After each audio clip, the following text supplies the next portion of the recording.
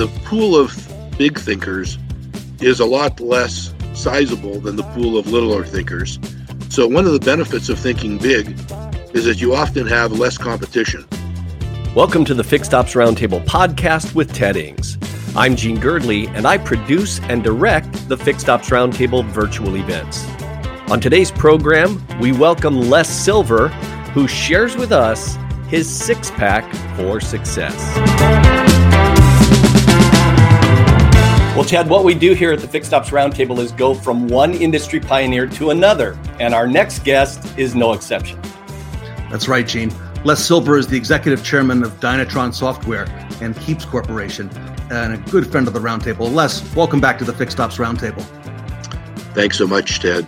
It's been amazing to see how this conference has grown, and we attribute a lot of that to you and a lot of the wisdom that you've shared, and our audience just loves the segments that you provide our group. So, Les, thank you so much, and take it away.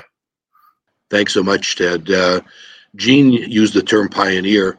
I've often learned that the way to distinguish a pioneer is through the arrows in their back. And unfortunately or fortunately, there have been a number of arrows that have accumulated over the years. But I want to share something else with you guys today. And that's something that I put together many years ago. I've called it the six-pack for success. Over the course of my career, I've been fortunate to be able to work with a number of people that have taught me some very important life lessons, particularly early in my career, that have influenced the way I've been able to approach business. And I've been sharing this with our staff over many companies over many years, and I thought I would share it with your audience today. So we call it the six-pack for success, and each lesson here was contributed by somebody that was either an associate of mine or a boss of mine early in my career. And the first one is one that I'm sure all of you have heard before, and it's a staple in the auto industry, and it says that attitude is everything. My first boss was an individual, a man named Al Wiley. He was the dealer principal at Wiley Mercury in Winnipeg, Canada. That's where I grew up. And Al was a character. Al, like many dealers, got his early start in athletics. He was a football player. In fact, he was a lineman who played on the Grey Cup winning. Now, the Grey Cup, by the way, is the Canadian equivalent of the Super Bowl. He was on the Grey Cup winning Winnipeg Blue Bomber football team. And he was a lineman. And he had a interesting distinction, and that's he was able to play that position with a handicap of only having one eye. And he was an all-star, and he got past that handicap by having a very strong attitude towards everything that he did. I went to work in the dealership early in my career and had the opportunity to have attitude is everything beaten into me at a time when, quite frankly, my attitude wasn't so hot. And it was a wonderful opportunity to adjust that attitude because that is the core. Al didn't have clear sailing. In addition to his problem with his eye, he expanded the dealership business into the rental car business by picking up Hertz rent-a-car franchises in a number of cities. And unfortunately, that caused him to have to go broke. But using the attitude is everything philosophy, Al picked himself up, went working as a consultant in training salespeople, and then had the opportunity later on to buy another dealership, this time in Toronto, and was very successful in transforming a sleepy little dealership into a major dealership in the Toronto area. We learned a lot from Al. His attitude extended into the time when he unfortunately had a number of health problems with Parkinson's, and throughout his career, he made attitude is everything something that came to life. And I'm ever grateful for learning that important lesson. The second lesson came from my second boss. And if you can imagine a guy who was 6'6", large individual, tall individual, he was a Turk.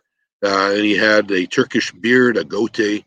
And he would say, it's just as easy to think big as it is to think small. And learning that lesson early I think has been instrumental in my willingness to attempt things at a grander scale than I might have otherwise. Mike put that into effect. He worked in the data center. This was in the computer business, and he worked in the data center in Manitoba for the telephone company. And a bid crossed his desk where the country of Saudi Arabia was looking for somebody to build or rebuild their telephone system. And Mike decided, hey, I may as well put my think big and think small philosophy into play. And he bid on and actually got the contract from small town of Winnipeg, 500,000 population. He won the contract to build the telephone system for the country of Saudi Arabia, which was an amazing feat.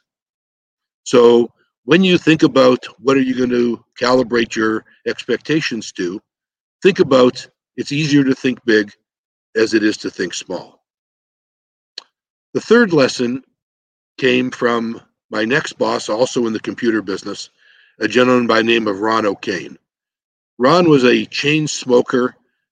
He was in the technology business, and he got there on an unusual path. He was a cop in Denver, Colorado, and then he went back to school and ended up taking education to become somebody knowledgeable in IT.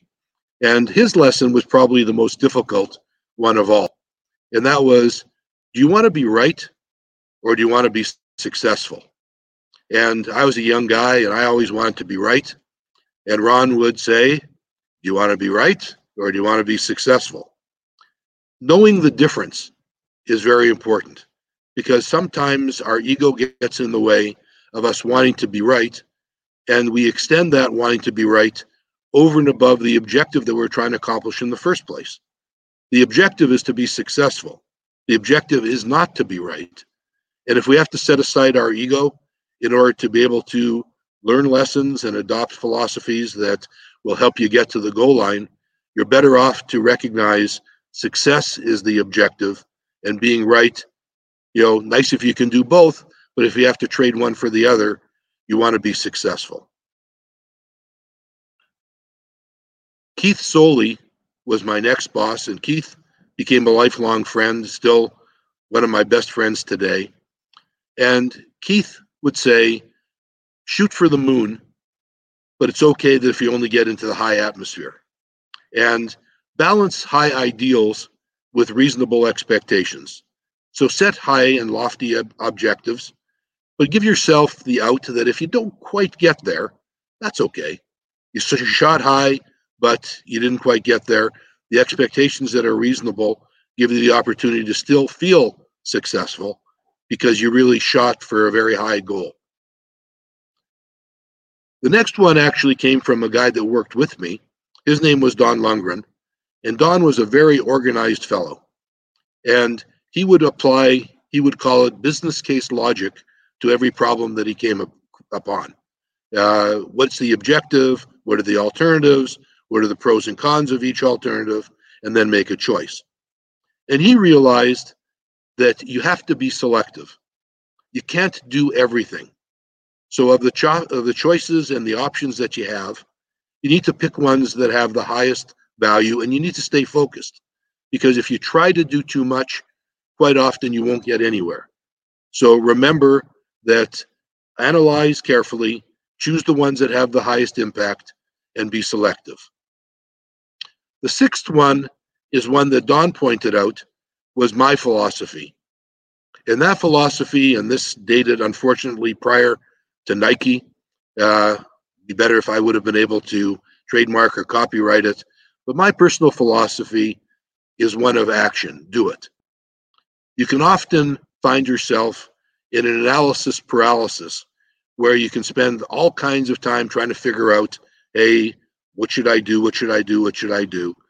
Until you jump into the pool, very often you really won't even know how deep it is and what you have to do to be able to move across it.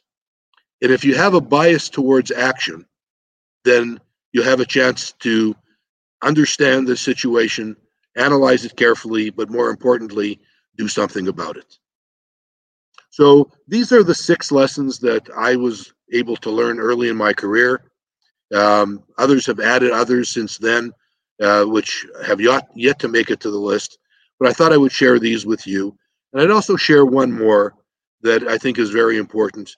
This is something that I stole from an individual that I worked with at the data center who was a member of the IBM dealership team or data center team. And he said, remember the 7 times rule. And the 7 times rule states that people don't really understand what you're saying, what you're trying to teach them, until you've explained it 7 times. And that over the years has become a very positive source of inspiration for me for 2 reasons.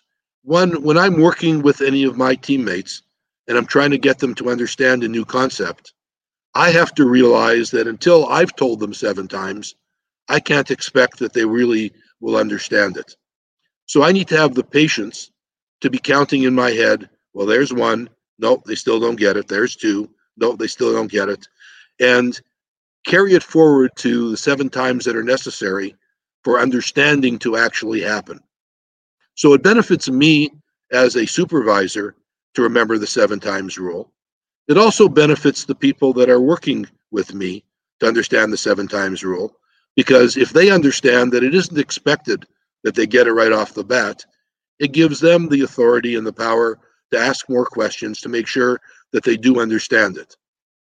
One of the insights that you get out of the 7 times rule, and I find this happens all the time, is I'm often listening to a song that I've heard probably 77 times, and only now do I hear the words.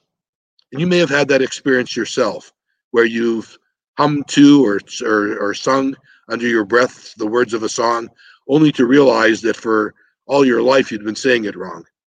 That happens when you get the repetition, sometimes 7, sometimes more. But understanding comes as a flash of insight. All of a sudden you understand it, and all of a sudden you now have the opportunity to put it into practice. So I'm hoping that these are going to be useful thoughts and ideals for you, and appreciate the opportunity to share. Have a great day. Les, these are amazing fundamentals, not just in business, but in all of life. And the consistency in applying them. I have to ask you a question. Go back to the point you made about it's just as easy to think big as it is to think small. What are the risks there's going to be some risk, right, in thinking big?